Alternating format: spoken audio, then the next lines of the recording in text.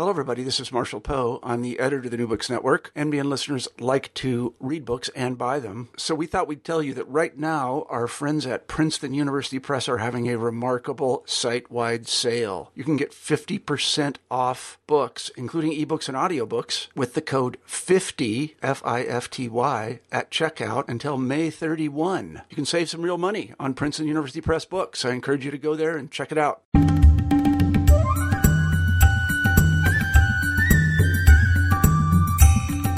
Hiya, and welcome to New Books in South Asian Studies. I'm your host, Ian Cook. Today we're talking about the politics of economic restructuring in India, economic governance and state spatial rescaling by Lorraine Kennedy. The book is published by Routledge. Lorraine is a research director at the French National Centre for Scientific Research in Paris. The book is, I think, a really important book and will be an important book in years to come because it's a real fine-grained and nuanced analysis of the way that the state is rescaling in response to the economic reforms which have been ongoing for the last few decades in India. Really is a well-written, clearly argued book, and I had the pleasure of talking with Lorraine a short while before. So without any further ado, it gives me great pleasure to welcome Lorraine to the show. Thanks a lot for coming on.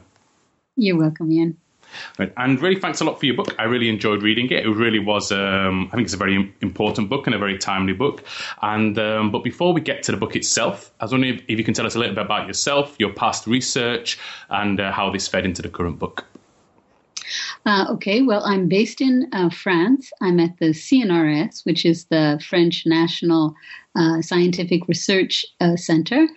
And I'm based at the École des Hautes Études en Sciences Sociales, so that's a graduate school in social science research in Paris, and I'm at the Center for South Asian Studies.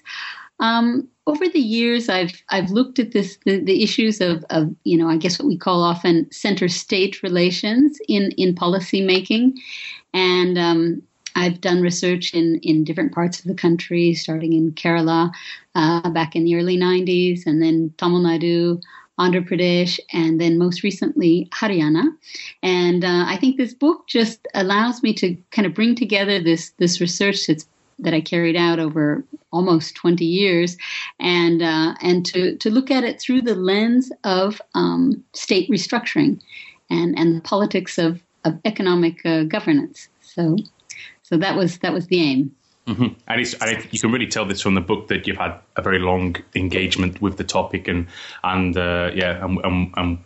looking at India as well. I mean, you're referring often back to your doctoral research in Kerala in the 90s and so on. And so this is really nice that we're getting this historical perspective there. So in the book itself, you're looking at the changing nature of economic governance in India since the instigation of these economic reforms, which are often called economic liberalization, or sometimes the opening up of the economy, or neoliberalism, many different words to describe it. And your main argument that you're looking at, your main argument is basically that the subnational scales are extremely important for understanding how economic governance in India is taking place. And this is explored throughout the 6 chapters in various ways. But I thought before we turn to these different aspects of it, we need to unpick a few of the key concepts and theories that you use to frame your analysis. And you do this in chapter 1. So I suppose the most important one is state spatial rescaling. There's also territorialization. And you explore how these are different from decentralization and what these theories, which are Western-derived theories, what they can tell us about the Indian case and what they can't tell us. So I was wondering if you can start by talking us through these concepts and theories that you're using. Sure. Well, I would agree that the main kind of the central sort of theoretical framework that I mobilize in this book is the theory of state spatial rescaling. Now, this body of literature is primarily interested in the spatial forms of capitalist restructuring, and as you mentioned, primarily based on European and North American examples, what's called North Atlantic capitalism. So it's a neo-Marxist theory that emerged out of radical geography, starting as early as the 1980s around David Harvey, for instance, and Eric Swingado. More recently, Neil Brenner especially has contributed to building up this theory, and more recent scholarship, I think, has moved away to a degree from maybe a more structuralist approach and emphasizes kind of historically unique political societies and state formations. Now, one of the central hypotheses in this body of literature is that each phase of capitalism is rooted in particular forms of territorial organization, that is, socially produced geographical infrastructures that facilitate capital investment and accumulation. Now, the theory focuses on how nation states primarily are adapting their state structures to enhance, competition within their territories. So the idea is that, and I think this is very important, is that the nation state is not retreating, but is being redeployed through, restructured territorial organization. And so what we have here is a reference to a change in the territorial frame of reference in policymaking, in economic policymaking primarily. That's what I'm focused on in this book. Now, restructuring can take the form of scaling up, for instance, through supranational, trading blocks or multilateral agreements. I mean, often, the EU is the European Union is used as an example, but also the World Trade Organization. But there's also scaling down, which involves devolving responsibilities to local and regional territorial state institutions, but not necessarily state institutions. This can also be a kind of scaling down to ad hoc specialized agencies, and I explore that example in the book as well. Now, in the literature, the rescaling literature, the main focus seems to be on rescaling to urban spaces in particular, and the idea being that in the current round of capitalist restructuring, urban spaces are the key nodes for capital accumulation. And states seek to equip these local spaces to better engage with local markets, for instance, through what we call space-based policy tools. And I examine these in several chapters of the book.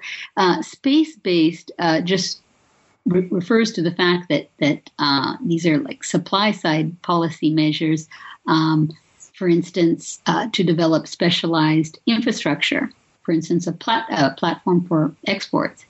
And these kinds of initiatives usually target specific types of places, metropolitan regions, for instance, or coastal areas.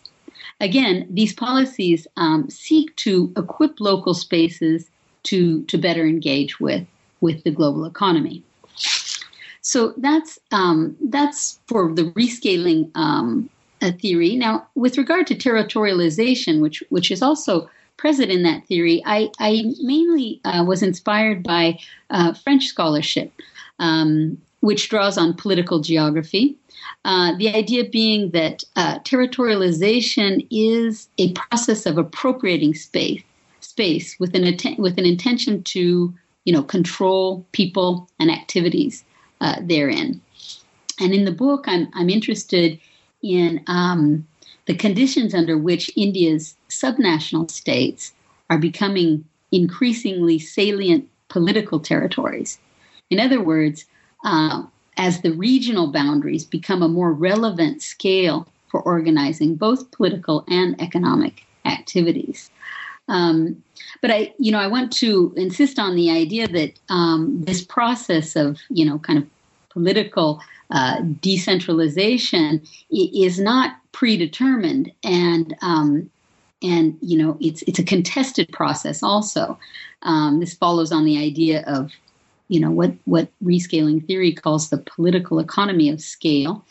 Now, it stands to reason that in India, with the great kind of ethnic, linguistic, and regional economic diversity, that this process would be varied across space. One example, of course, is political formations. As we know, not all states have seen the emergence of regional political parties, and likewise, caste-based mobilization varies also across states.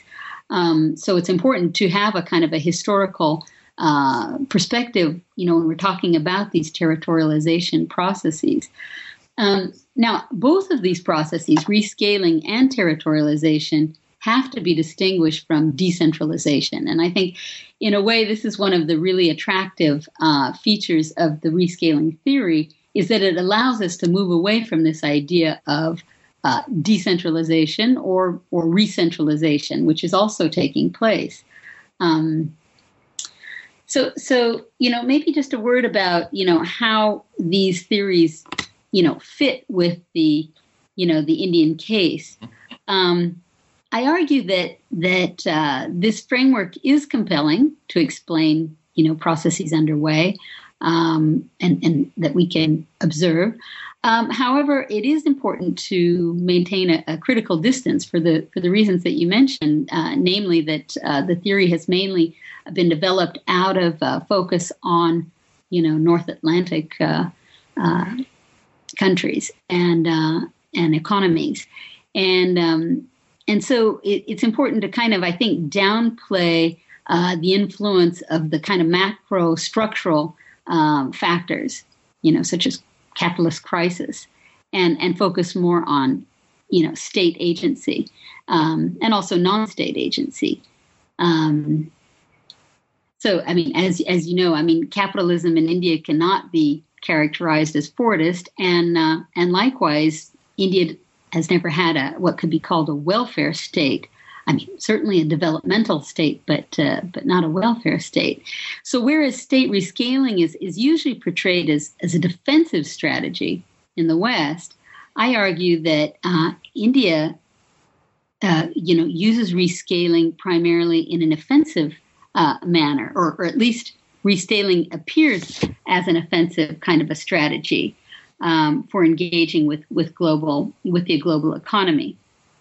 Whereas in Europe, rescaling might be associated with sacrificing social gains.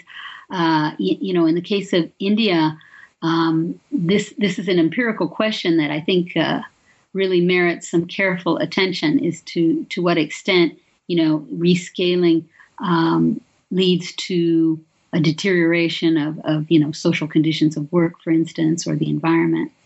But just to finish on that point, I think that the Indian case is really interesting because we also observe that rescaling can be combined with an expansion of social welfare policies. In recent years, in the last 10, 15 years, of course, India's had very strong growth. And this has, been, we've seen, health insurance schemes and employment guarantee schemes and this kind of thing. So this is certainly a contrast with the rescaling literature based on Europe. Mm-hmm. Well, that's wonderful. Thanks for that. I've read some of this rescaling literature, and very often you get lost in the jargon, especially Brenner and so on. But this was a wonderful talk through it, especially for me, who often gets lost when going through the words. So let's turn now to more specifically to think about India, and especially its political institutions. I guess we need to understand how India's federal structure works. What it is and also how it functions before we can really understand how the rescaling takes place. Yes, I think it is important to pay close attention to political institutions when you're talking about economic reforms, because reforms are implemented through existing institutions at the same time that they contribute to shaping institutions through the types of incentive structures that they put in place, for instance. I insist in the book on the fact that India's federal system forms the key institutional infrastructures for understanding economic governance. And as I've defined economic governance in the book, it refers to the institutions and actors who shape the processes that coordinate economic activities. These include, markets, bureaucracies, but also informal networks of various kinds. Now, the 1950 Constitution, put put in place, the basic features of India's federal system, without ever mentioning the word federal, of course, which is a peculiarity of India's federal system. It's usually considered to be quite a centralized federal model, and this is based on the fact that, for instance, the major tax powers are with the center, but also a number of provisions which reinforce the powers of the center and allow, for instance, president's rule, which allows the central government to basically take over everyday government in a state if it considers that the law and order situation has deteriorated to a point that the Constitution cannot be implemented. And so over the years, these constitutional provisions have been, mediated through politics. And I think that's also something that's important, is that these political institutions are not fixed, static once and for all. It was really, India's peculiar federal system has been defined over the years through political practice. And, as political competition has increased in recent decades, there has been, to a degree, a decentering of political power. And I argue that India's, federal governance has undergone very significant change in the last, 20 years or so through the combined effect of both economic reforms, which have decreased considerably the centralized management of the economy, and also through political development. And I think that's important, that this is not a kind of a mechanical effect of the economic reforms, but a gradual, process over, decades of what's often called the deepening of India's democracy. We certainly have varying examples of political development, and I think we hopefully will get a chance to come back to that topic. Mm-hmm, mm-hmm.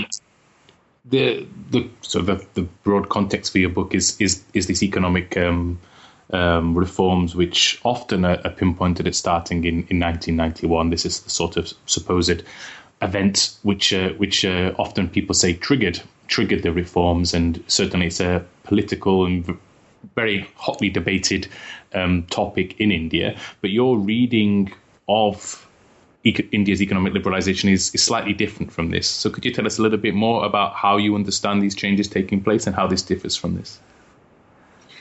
Well, you're right that this is very hotly debated still today. Really the purpose of this chapter, and this is chapter 3, was to really try to place India's economic reforms firmly within the realm of politics.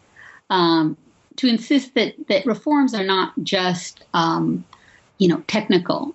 This is not just about the IMF loan and the IMF conditionalities.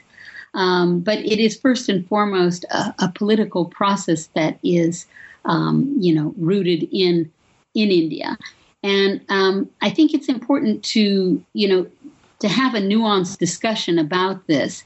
I certainly do not deny that there were strong external constraints, that actually led to the decision in 1991, for instance, to implement the structural adjustment reforms.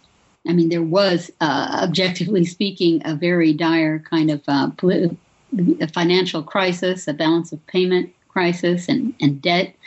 But the exogenous factors alone cannot explain the depth of nor the duration of the reform process, as other scholars have also argued. I emphasize that India's political elites are driving the reform process, and that it's linked to a wider process of political change in the country, as well as to globalization processes too. In this chapter, I draw primarily on secondary sources, including Devesh Kapoor's work on India's U.S.-based diaspora, Rob Jenkins and Ashutosh Varshney's work on the politics of reforms, and Jos Moy. The idea is to show that there is continuity, for instance, among even the individuals in the bureaucracy throughout the 1980s and 1990s, and we know that informal institutions, for instance, networks of influence, played a crucial role as politicians at different levels, both state level and central level, negotiated and tried to build coalitions in support of reforms. So really, my major critique with the position that reforms were imposed from the outside is that it removes the reforms from the political arena. It amounts to, India had no choice in the matter. And the problem is that this locates responsibility for policies and outcomes outside the realm of Indian politics. And I think by bringing them back in, recognizing that they are, so political, it means that they can be contested and through a political process. And I'll just make a quick parallel. This is also, there's another kind of dominant narrative in India, which I allude to in the book, which is that, the new economic geographies that are emerging and that we're seeing in India are the result of impersonal market forces, that because of the reforms, market forces now are, determining allocations, and this is why we see the patterns we do. And there again, we don't see that there is strategy, and we don't see that there's agency. Mm-hmm.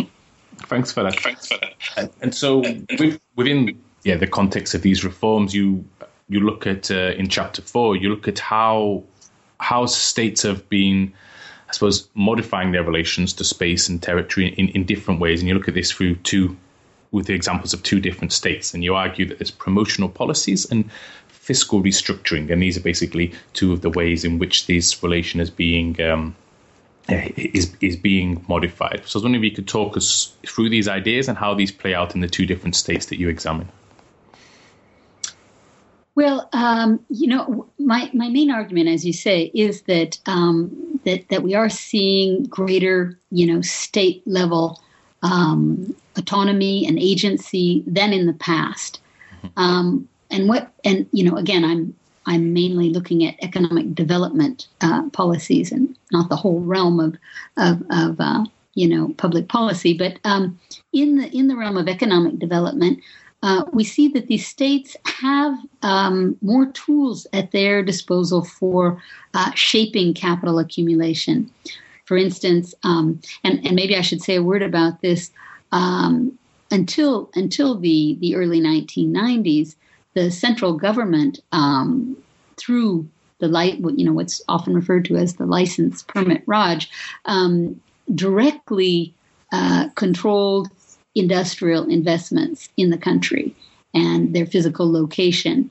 And state governments, could to some degree, participate, negotiate, but many states took a rather passive attitude and did not really develop their own, economic development strategies. And this changed rather quickly after reforms, after the reforms of the early 1990s, where we could observe that rather quickly similar types of what I call promotional policies were put in place. This is about simplifying rules to start businesses. It's about tax holidays. It's about shaping through both direct public investments, for instance, infrastructure in the form of energy and transport, but also through, regulations, inspections, the kind of the way that labor disputes are handled. This these all contribute to putting in place a kind of an investment climate. And states are much more engaged in this than they were in the past.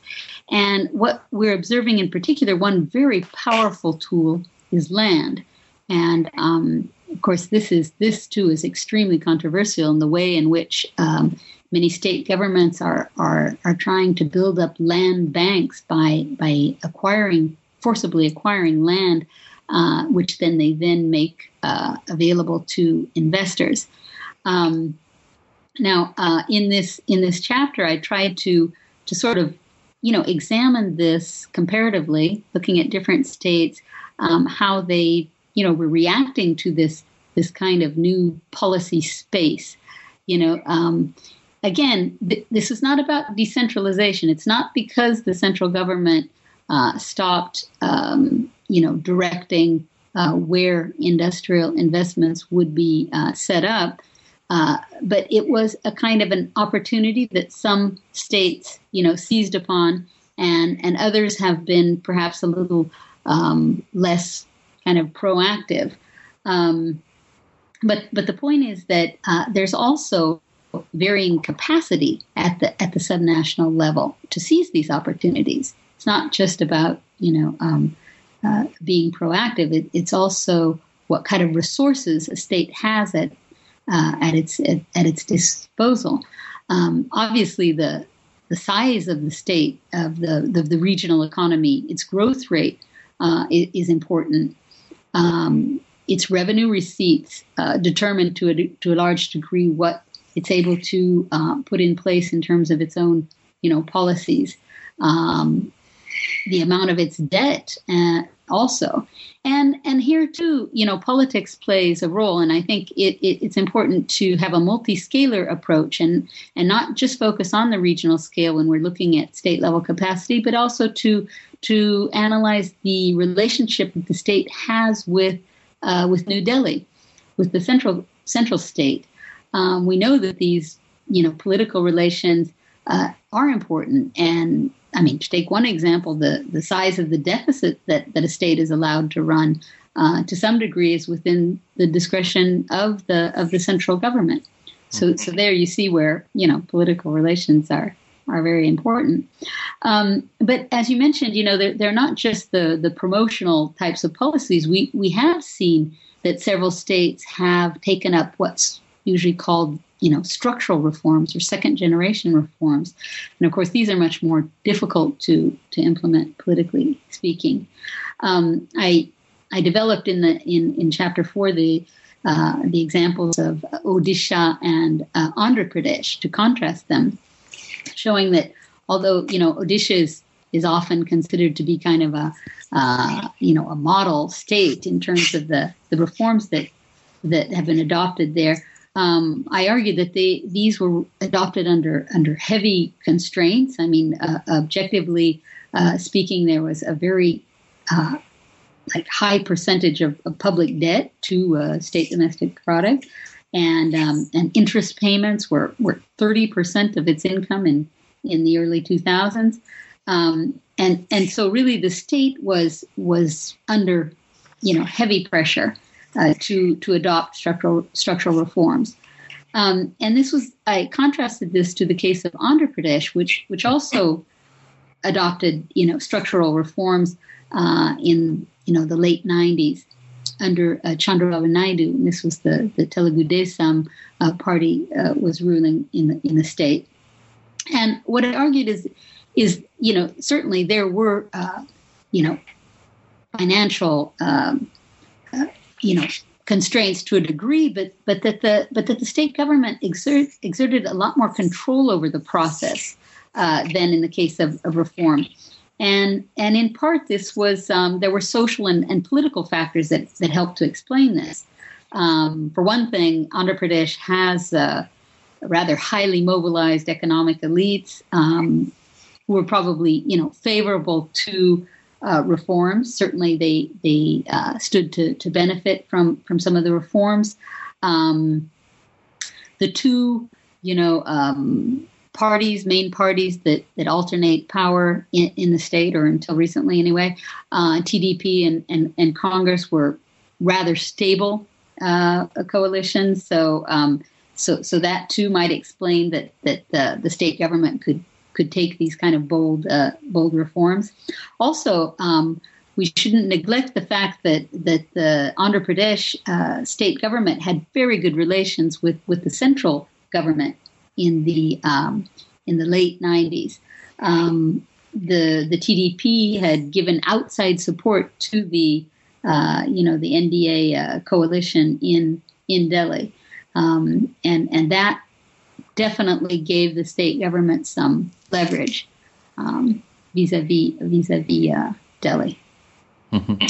So here, I mean, we can see that there really are, contrasting sort of cases across India, and it's really necessary to look at that state's specific kind of regional political economy in order to understand just, how far they've gone with reforms and the extent to which they have been, actors of those reforms.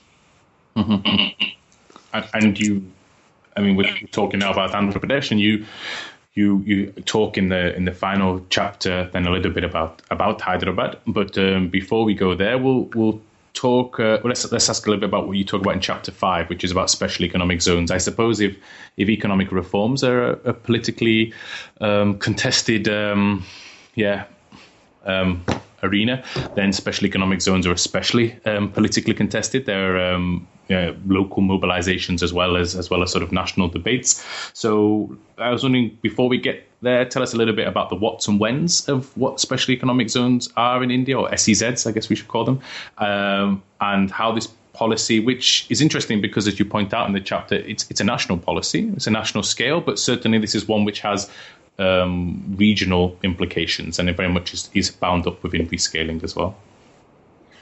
Yeah, quite right. And I think this would explain why special economic zones have really been implemented so differently across national territory.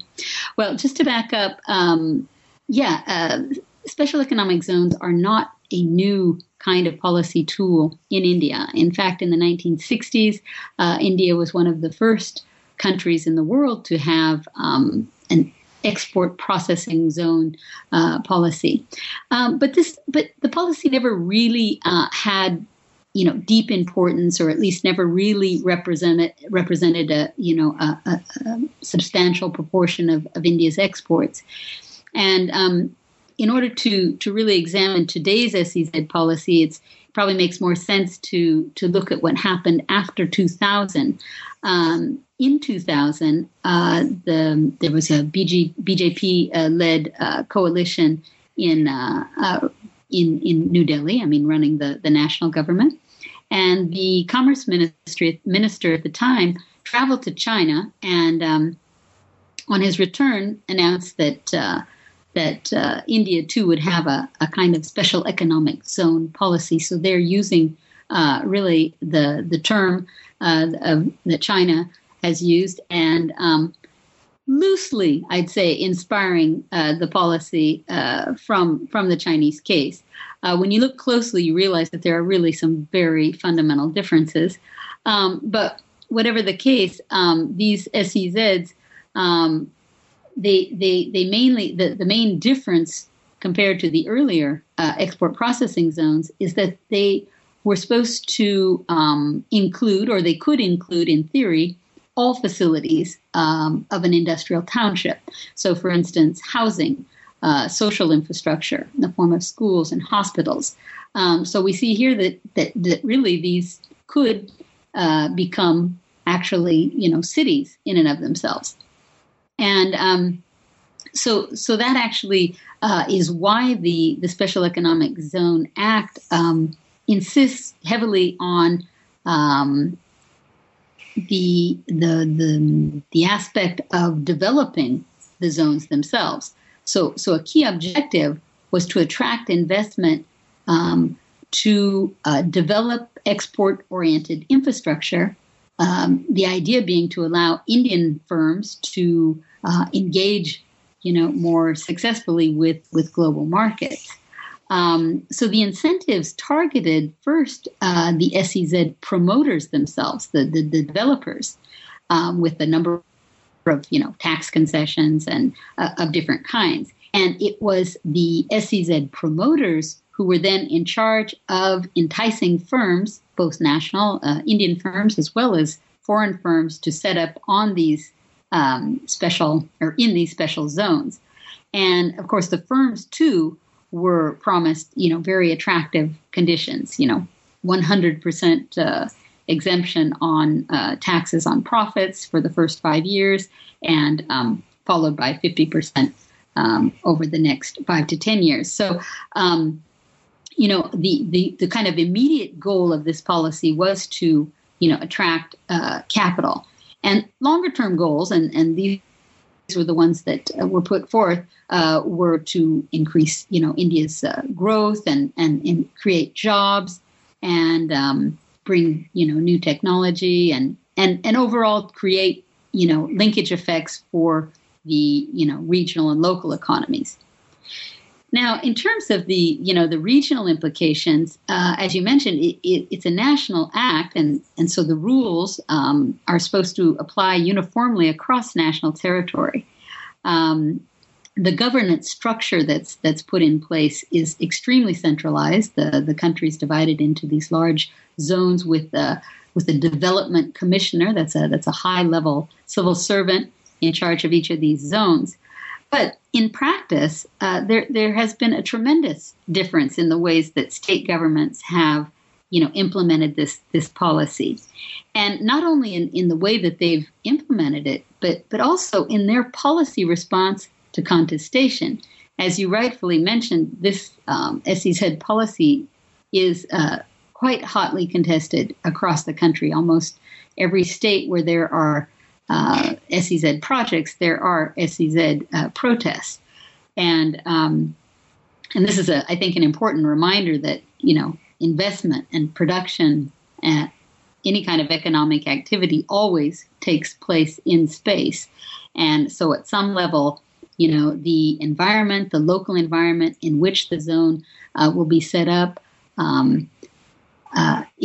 comes under the realm of subnational states, whether it be the regional state or even the local, municipal government, with regard to, say, for instance, water supply and drainage, that kind of thing. Now, some state governments have decided to really, push and try to make their state attractive to SEZ promoters. They've, for instance, put in place their own SEZ policies, kind of, either sometimes even going further than the national policy. In other cases, states have decided to promote their own zones, because in fact the act, although the intention was to attract private capital, the act does allow for state-run SEZs. And if you take an example of Andhra Pradesh, which is the state that has the largest number of SEZ proposals, more than half of the notified SEZs are being promoted by the state government, either directly or in a joint venture with private sector actors. So we see that there are variations in the ways that state governments, try to facilitate SEZ development. Also, some states waive the development charges. That is, all the charges involved with, constructing roads up to the zone and bringing energy and water and et cetera. Some states take up those expenses using public investment. Others pass the charges on to the promoters. So that's an important difference, and one that certainly plays into the choice of locating in this or that state. Also, with regard to labor, some states have declared SEZs essential services in order to make strike action illegal, or at least very difficult. And And so with labor too, which is also a key factor in location. Here too, we see quite a lot of variation among states. Thanks a lot for that. Now, in your final sort of substantive chapter, there's also a conclusion, which is chapter 7. But in chapter 6, you examine a different scale. You examine here the urban scale, specifically Hyderabad.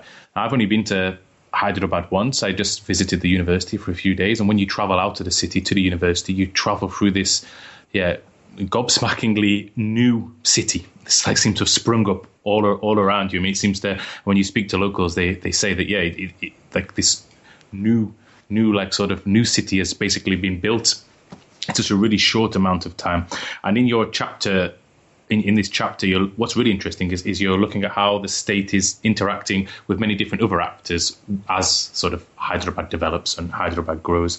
So I was wondering, could you first give us a little bit of background to Hyderabad? Like what are the salient processes there in its urban development, and then talk a little bit about these interactions as well. Sure. Hyderabad is I think a really compelling case study for many different reasons. You're right that Hyderabad was really on the forefront of urban reforms in the second half of the 1990s. And in order to sort of understand that, it's absolutely essential to look not at the municipal scale, but at the state level, the regional state, because it can be directly linked up to state level policies, especially industrial and economic development policies. Hyderabad was considered to be really a showcase for the state, and these urban policies, which took the form of beautification and street widening and things like this, were very top down. In fact, Hyderabad has kind of a history of not necessarily always having local governments in place. Now, of course, the constitutional amendments of the 1990s, I'm thinking specifically the 74th Constitutional Amendment, has made elections mandatory, and since then Hyderabad has done a better job of organizing elections regularly. But still, the urban reforms of the 90s were very top down, and in addition to these I guess kind of beautification and other kind of superficial type of changes, there were some very substantive reforms with regard to service delivery models. And in the chapter, I talk about a few of those. This involves, these are actually very typical kind of neoliberal inspired policies, which involve delegating to the private sector certain erstwhile public services. In the case of Hyderabad, even tax collection was outsourced to private companies. This is for property taxes at the municipal level, and many other public services using, for instance, e-governance sort of policies. I also looked at the example of healthcare, which is maybe a little more problematic when it comes to privatization. What we could see in that case is that, although maybe some of the core personnel remained in the public sector, all the maintenance activities and security and other things were given to private companies, and there were some problems with this, and as in other cities, but again, Hyderabad in some respects became a model, not necessarily with regard to attempts to privatize or to give to NGOs the responsibility of running health clinics, but a model with regard, for instance, to solid waste management and street cleaning, which were largely outsourced. and the municipality saved a lot of money that way. And with regard to solid waste, it became known as the Hyderabad model. But really, this is part of a larger kind of movement in Andhra Pradesh in favor of, as you say, using private partnerships, public-private partnerships.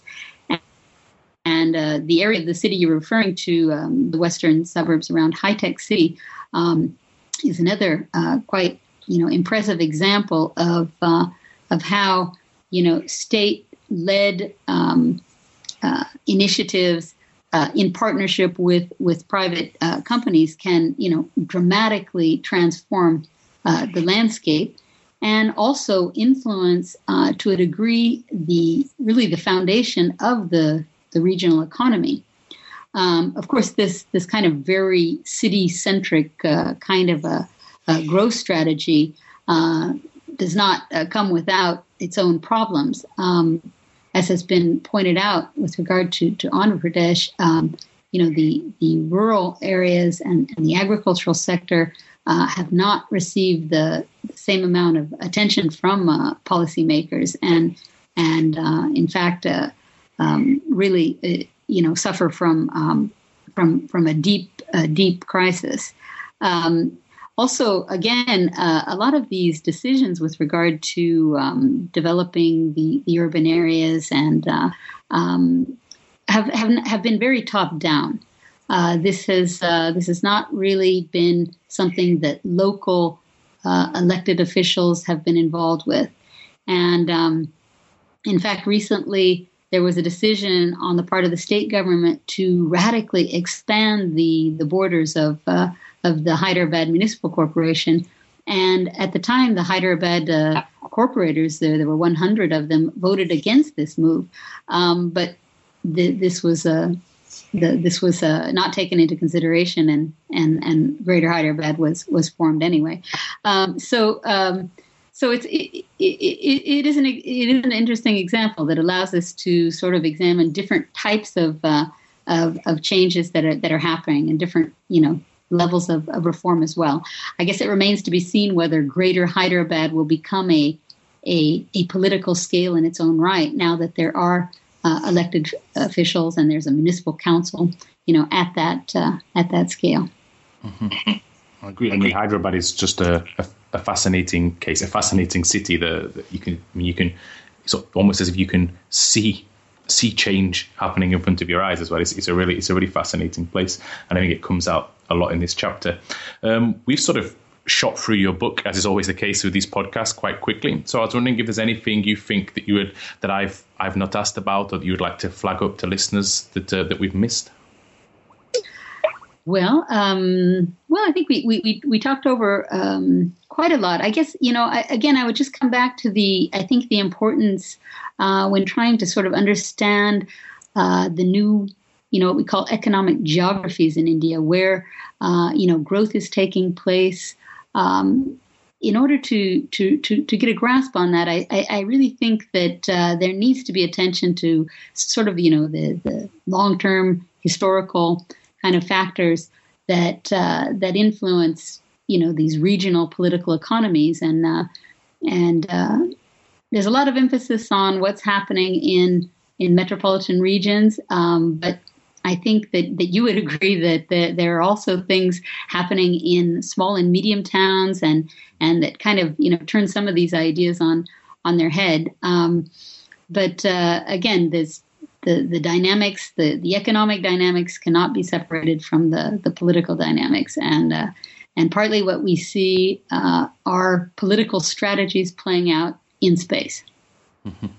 It's a good summation of your central thesis. I mean, now your book's out. This book just came out this year. I suppose there's new projects which you're working on now, or future projects that you have in mind. I was wondering if you'd like to tell us a little bit about what those are. Well, yeah, I do have several things going on. One of these is a joint research project looking at industrial policies in India and China, and trying to, again, with attention to scale, trying to see, I guess, the dynamics taking place between central and subnational states. So that's a kind of comparative project. And I'm also working on the metropolitan scale, looking at economic development strategies at the scale of metropolitan regions. And by comparing, say, Delhi and Chennai, trying to see to what extent these metropolitan regions may be emerging as a kind of a political space and not just I guess you'd say, a relevant economic space. Wonderful. They both sound really fascinating. So we'll keep an eye out for them in the future. Well, we've taken up quite a lot of your time. I'm sure you're very busy. So I'd like to thank you again for coming on the show. And thanks a lot for your book, which I really enjoyed. And I'd like to recommend this to all our listeners as well. Thanks a lot, Ian. I was happy to have the opportunity to talk about the book. Thanks so much for listening to New Books in South Asian Studies. I've been your host, Ian Cook, and today we've been talking about the politics of economic restructuring in India by Lorraine Kennedy. I hope you enjoyed the show. I hope many of you are going to check out this wonderful book, and I hope you listen again next time. Ta-ra.